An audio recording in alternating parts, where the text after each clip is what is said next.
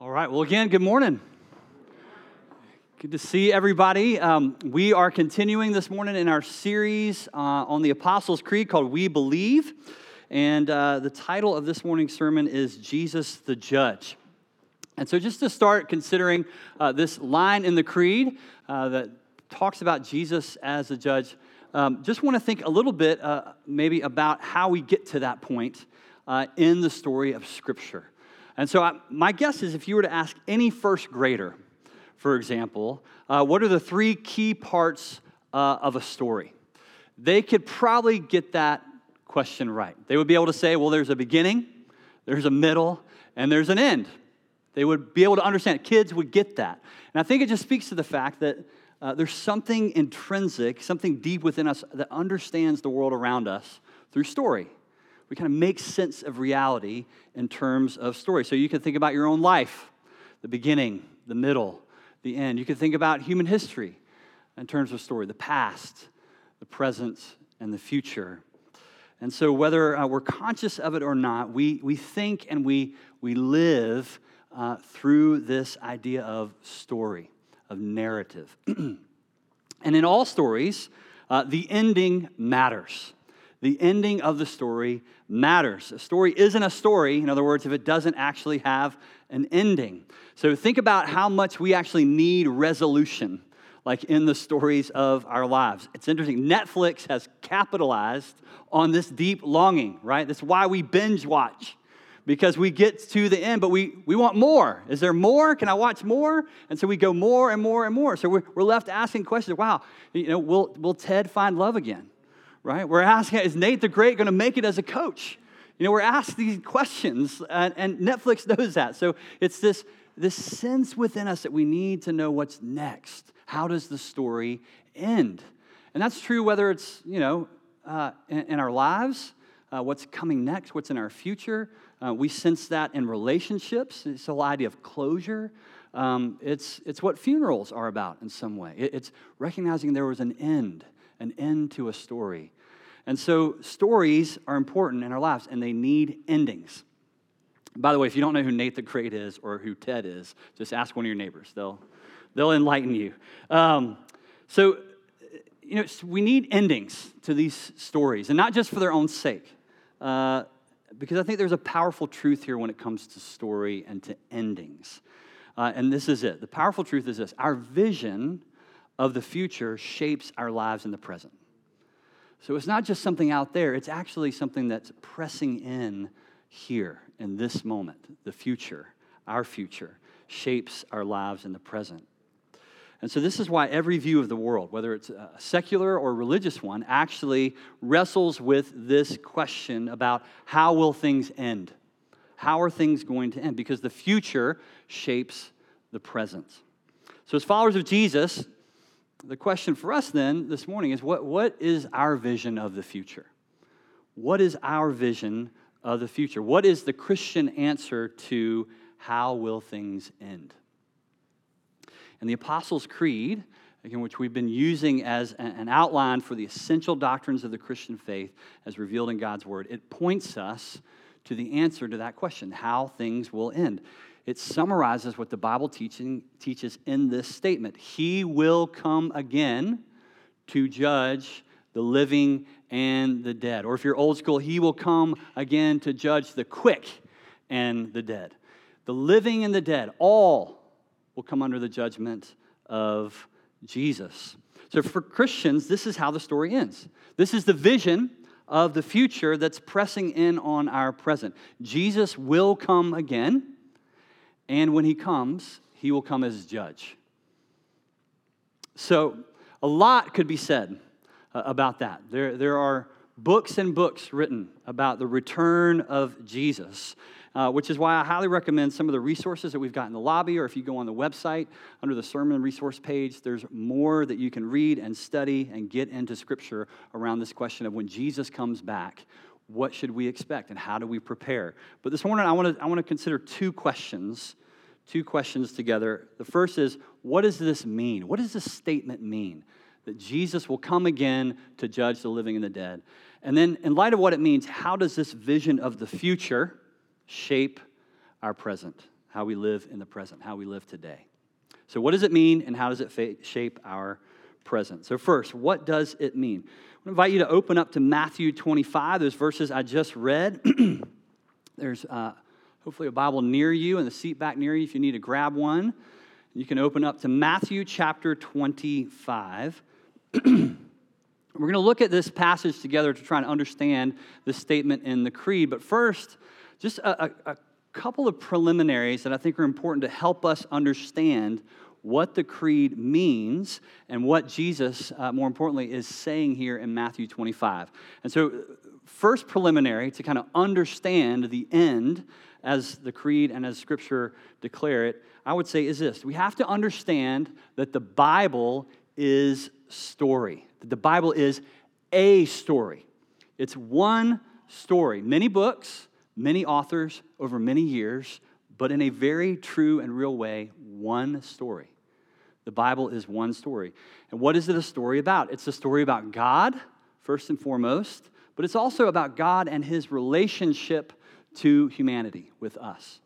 That's what's being unfolded, that God's interaction, his dealings with, his relations to his created reality, the world, and specifically human beings. That's the story. And as every story does, it has a plot. There's a lot of different ways you can kind of summarize the plot of the Bible, but I think one of the best ones is a 4-act plot. Creation, fall, redemption, and consummation.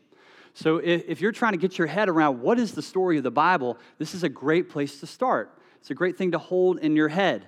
Creation, fall, redemption, consummation. So real quick, Act 1, creation.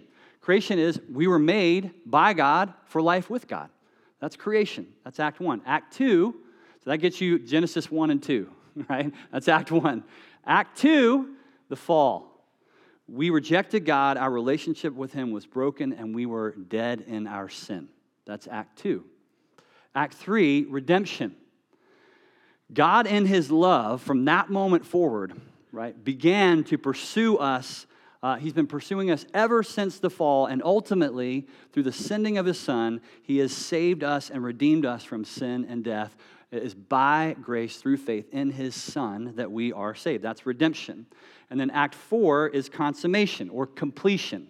In the end, ultimately, one day, God will renew all things. He will make a new heavens and a new earth where there's no more suffering, there's no more sin, there's no more death. And we will know life with God in his eternal kingdom. That's consummation. So that's the 4-act play: creation, fall, redemption, consummation. The Bible is a story. And if we understand that story, it helps us to encounter God and to know God. And it also helps us to know who we are and how to live in this world. And we have to understand the whole story. It's very important that we understand the whole story. And so God has revealed that to us to bless us, to encourage us, to help us know him and know who we are and how to live. And the ending of that story is very important. So we need to understand when Jesus speaks Matthew 25, he's speaking into that story, into that 4-act story. So first kind of pre-consideration is that the Bible is a story. And the second one is like it, that the gospel is a story. The gospel itself is a story. I like how Al Mohler describes it in his book on the Creed. He says the gospel has a past, a present, and a future reality. A past, present, and future reality. So again, if you want to hold this in your head when you're thinking about, man, what is the gospel and how do I live the gospel? How do I share the gospel? Here's just kind of a little handle that you could grab onto. Past, we were created for life with God but rebelled against God. So God in his love for us sent Jesus, his Son, to rescue and redeem us. Right? So that's the past. That's what God has done. Present, we now live in response to what God has done for us in Jesus by the power of his Spirit who dwells in us. So that's the present. And then future, we wait with hope for Jesus, who we talked about last week, has ascended and sits on the right hand of God. We wait in hope for our King to return when he will fulfill all of God's promises, and as N.T. Wright says, he will set the world to rights.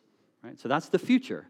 So past, present, and future. That's the story of the gospel. And again, holding that before us and understanding where the ending enters in, I think is what is the most important thing I want you to take from that. So understanding the biblical and the gospel story is important because it gives us perspective on the end itself and how to live in light of it.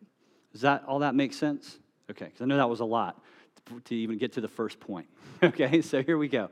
So listen now as we're talking about what is the end. This is what Jesus himself says in Matthew 25, and I think that's very important. This is what Jesus says when it comes to Matthew 25 through verse 31. Hey, so this is what Jesus said. When the Son of Man comes in his glory, and the Son of Man, that's himself, that's Jesus. When the Son of Man comes in his glory and all the angels with him, he will sit on his glorious throne. All the nations, that's all the people. So I don't think countries, think the Greek there is ethne. It's all the peoples of the earth. So it's all people will be gathered before him, and he will separate the people one from another as a shepherd separates the sheep from the goats. Okay. So how does it end? This is Jesus' 2-sentence summary of how this ends. So Jesus is saying, look, I'm going to come again. So he's come once, and now he's going to come again. And when I come, he says, the next time, it will not be like it was the last time. Very clear. It's going to be very different. The first time Jesus came as Savior and Redeemer, and he is still Savior and Redeemer, but when he returns to bring heaven to earth, his second coming, it will be, he says, in glory. It will be in glory as King and Judge. He will judge. He's very clear that he will come as the judge. Now, here's the truth. We as modern Christians, we don't like to talk about the judgment of God. It makes us very uncomfortable. In fact, I would say many Christians are even embarrassed at the notion of God's judgment, even offended by it, potentially. I've heard Christian friends of mine say that, that can't be how God is because God is love. God can't judge. God is love. And therefore, if that's the God that you're talking about, I don't want anything to do with a God who judges. I don't know if you've ever heard anything along those lines. Just a rejection of a God who judges. And I would say, maybe you're feeling that way right now, or you just have a tinge of that somewhere within you, if you're totally honest. This whole idea of God as judge makes you uncomfortable. Now, I think there are a lot of reasons. There are a lot of different reasons we feel that.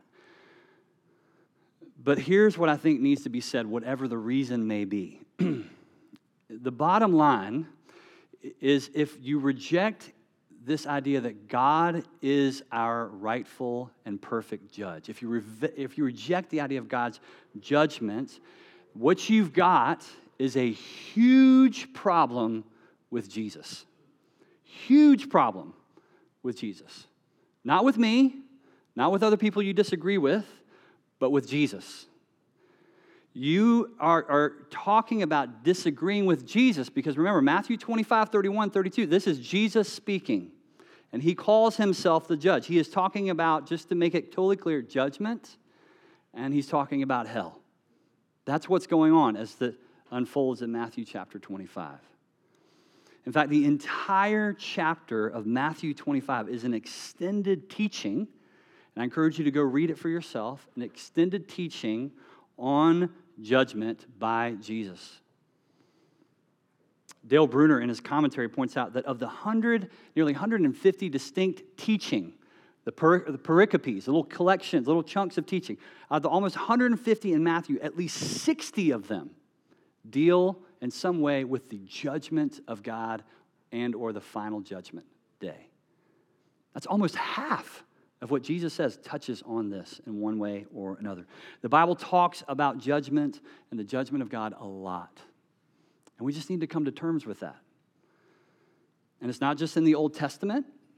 Sometimes we maybe you've heard that, oh, well, that's the God of the Old Testament, and I'm all about the God of the New Testament. I'm all about Jesus. Old Testament is a God of wrath and a God of judgment. New Testament is all about Jesus, and he's love and he's grace. But again, that's not the testimony of Scripture.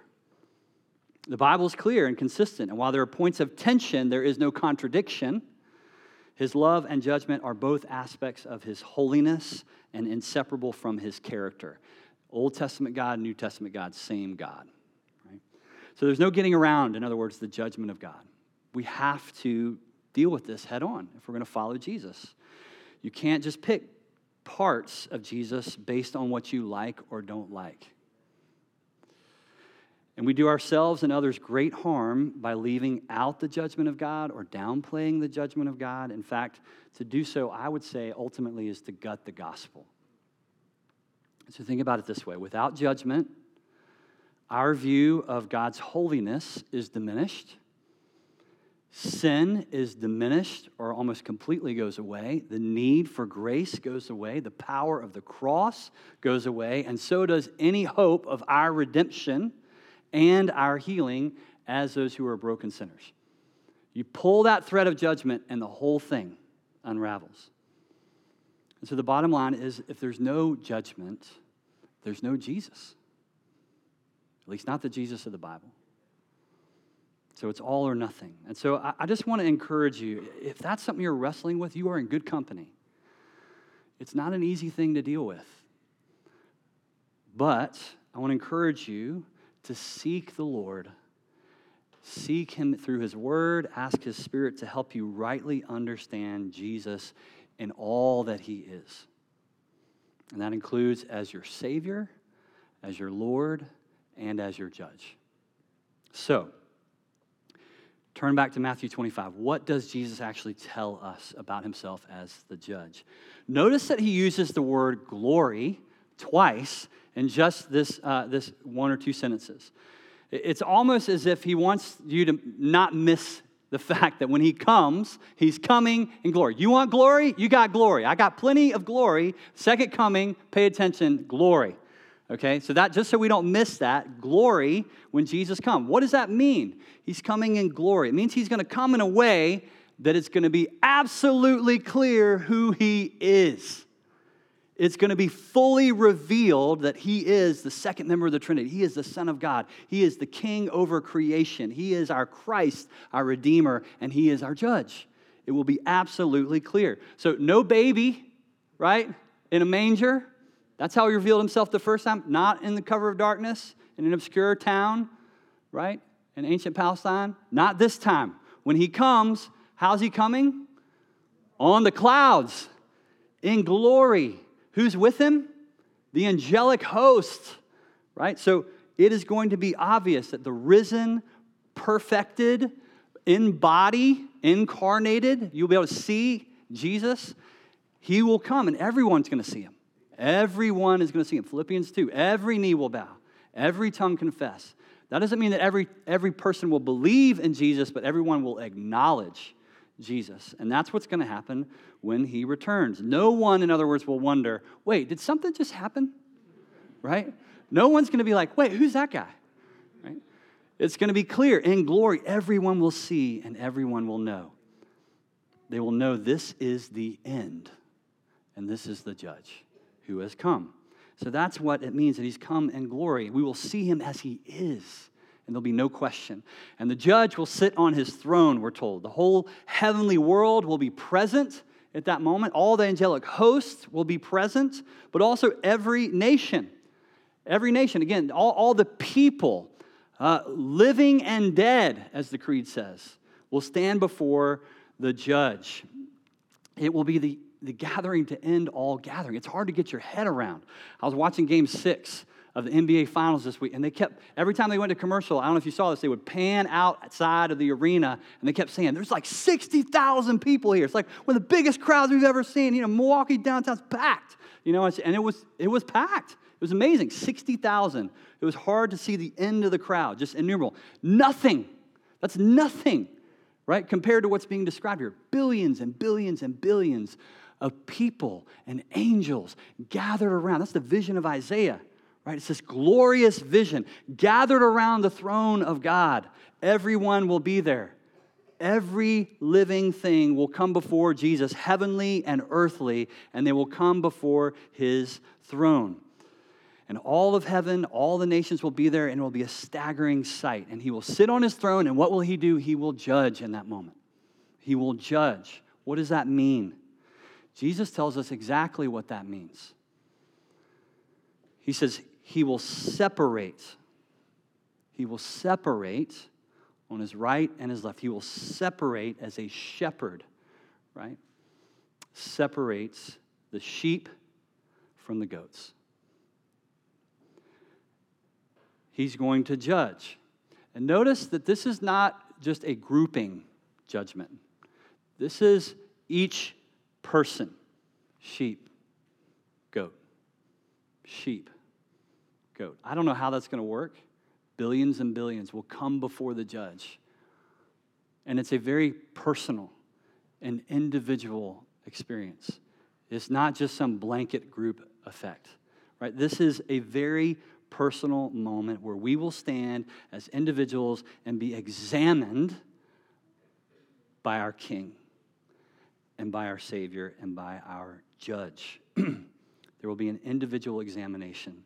It will be a parsing. C.S. Lewis called it the great divorce, the separating, right? The parsing. This is the end, and the time for human decision is over. Here, the decision will be made by one and one only, by the judge, and he will determine people's destiny forever. Later in Matthew 25, Jesus makes clear how he will judge us. How will he judge us? How will he separate? To those who have been faithful to him, those who have said yes to Jesus as Savior and sought to live in loving and faithful obedience to him as Lord, Jesus will say these words, "Come, you who are blessed by my Father, take your inheritance, the kingdom prepared for you since the creation of the world, your destiny." To those who have not, to those who have said no to Jesus, in other words, those who have said, "I do not believe and I choose to live life without you," both now and for eternity, Jesus will say, "Depart from me, you who are cursed, and into the eternal fire prepared for the devil and his angels." This is the judgment of the perfect judge, of Jesus. And that's hard to hear, right? In our day, even faithful Christians, again, are reluctant to talk about hell. But the Bible and Jesus himself are clear. Hell is very real, and it is a destiny that awaits all who reject Jesus as Savior and Lord.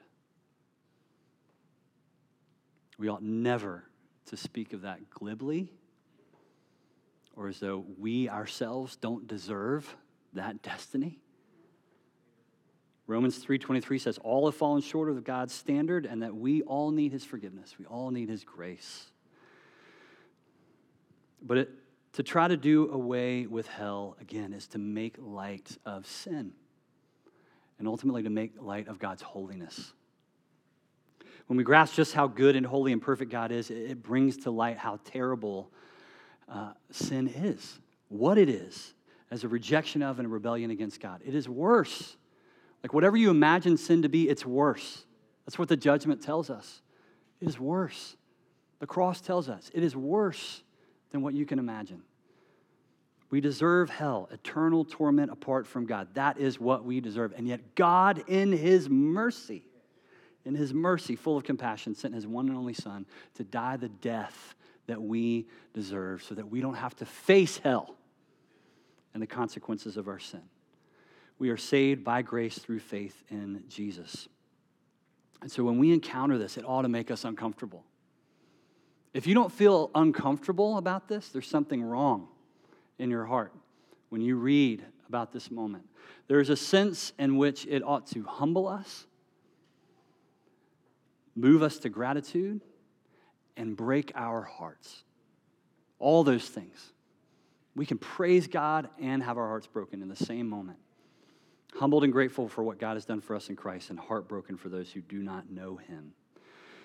But when Jesus judges, he will judge on the basis of our faith in him, a faith not based simply on words, but on a faithful life, not a perfect life. Right? This is not about earning anything, but a life lived in loving devotion to him. That's how we'll come before the judge. So Jesus will come again to judge the living and the dead. So having looked at that and what that means, how does this vision of the future shape how we live today? That's our second question. How does this vision of the future, that Jesus will come and judge, shape our life today? Quickly, three things I think it means. First, it means we live in anticipation of God's judgment. When I say anticipation, I mean we look forward to it. Now that may sound a little dissonant, but only if we don't fully understand the judgment of God, because the judgment of God is a good thing. We want a God who judges, right? We want judgment because we want justice, true justice. God's perfect judgment is an act of love. It's an act of love. It's God's right response to sin and evil in the world and in us. As one Christian author said, we as human beings, we try for justice. We're called to try for justice. We're to be witnesses of God's justice. But human justice cannot make things truly right. This author goes on to say, we can't bring perfect justice in the world. Perfect justice would not only punish the wrong, but restore what was lost. Perfect justice renders judgment on the murderer and restores life to the murdered. That's perfect justice. Perfect justice brings hope to the hopeless. That's God's perfect justice. It restores completely and fully. And each of us in our life and in this world, we know the pain of sin in our lives. We know the pain that we have inflicted on others and those we love. And every single moment of pain in our life reminds us, because that pain cries out for the need of judgment and the arrival of God's justice, true justice, to set things right. Think of the restorative justice, the restorative work of God's judgment. It is God's act of fully bringing into the light all that's been hidden. It is a way of cleansing us once and for all. It's him declaring that he loves you, that he loves us and accepts us for eternity because we are covered by the blood of the Lamb. After the final judgment, think about this. There will be no need for confession. There will be no need for repentance. No need for forgiveness, because there will be no more sin. We will be free of sin forever. No need for any of those things. No need to hide from God. God's righteous justice, it's a way of burning away once and for all sin. And we are brought into the completion of our salvation by what Christ has done for us. Through the work of the risen, ascended judge, we will finally be made whole, healed, free, and at peace. And so we anticipate the judgment. So that's the first thing. We prepare to stand before Jesus. That's the second. What does it mean in the present? To live in light of our future, we prepare to stand before Jesus. On that day that's being described here, you're going to be there. I'm going to be there. Everyone will be there. One day we will stand before the Lord Jesus Christ, and we will be evaluated. Not on what we deserve, not on what we've done. Let me say that again. Not on what we've done, but on the life we have lived in loving devotion to him by the power of his Spirit and under his grace.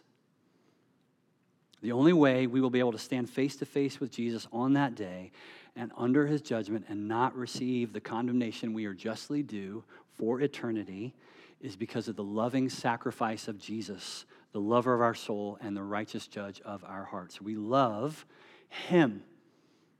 That's what he's going to judge, our love for him, our hearts.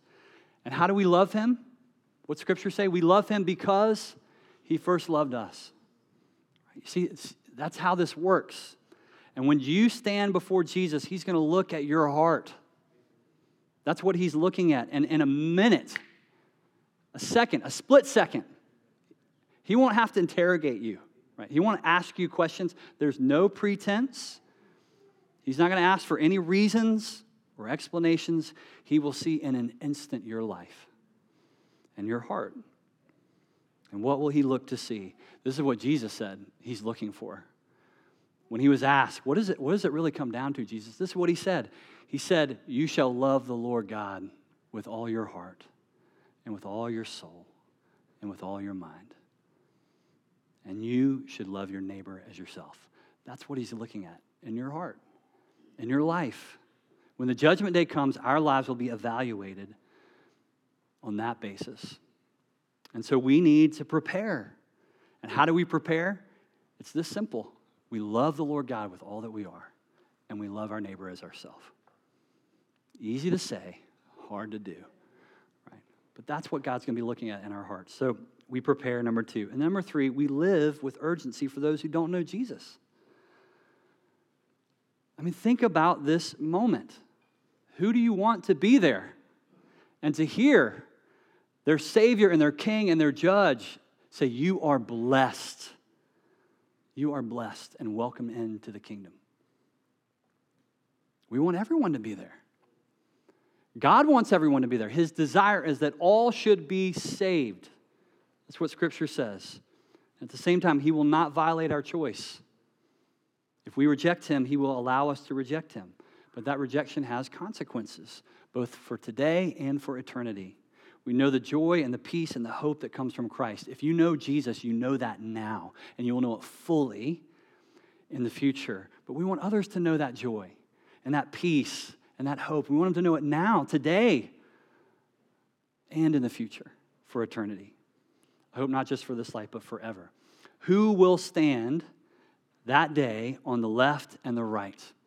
That's not up to us, just to be clear.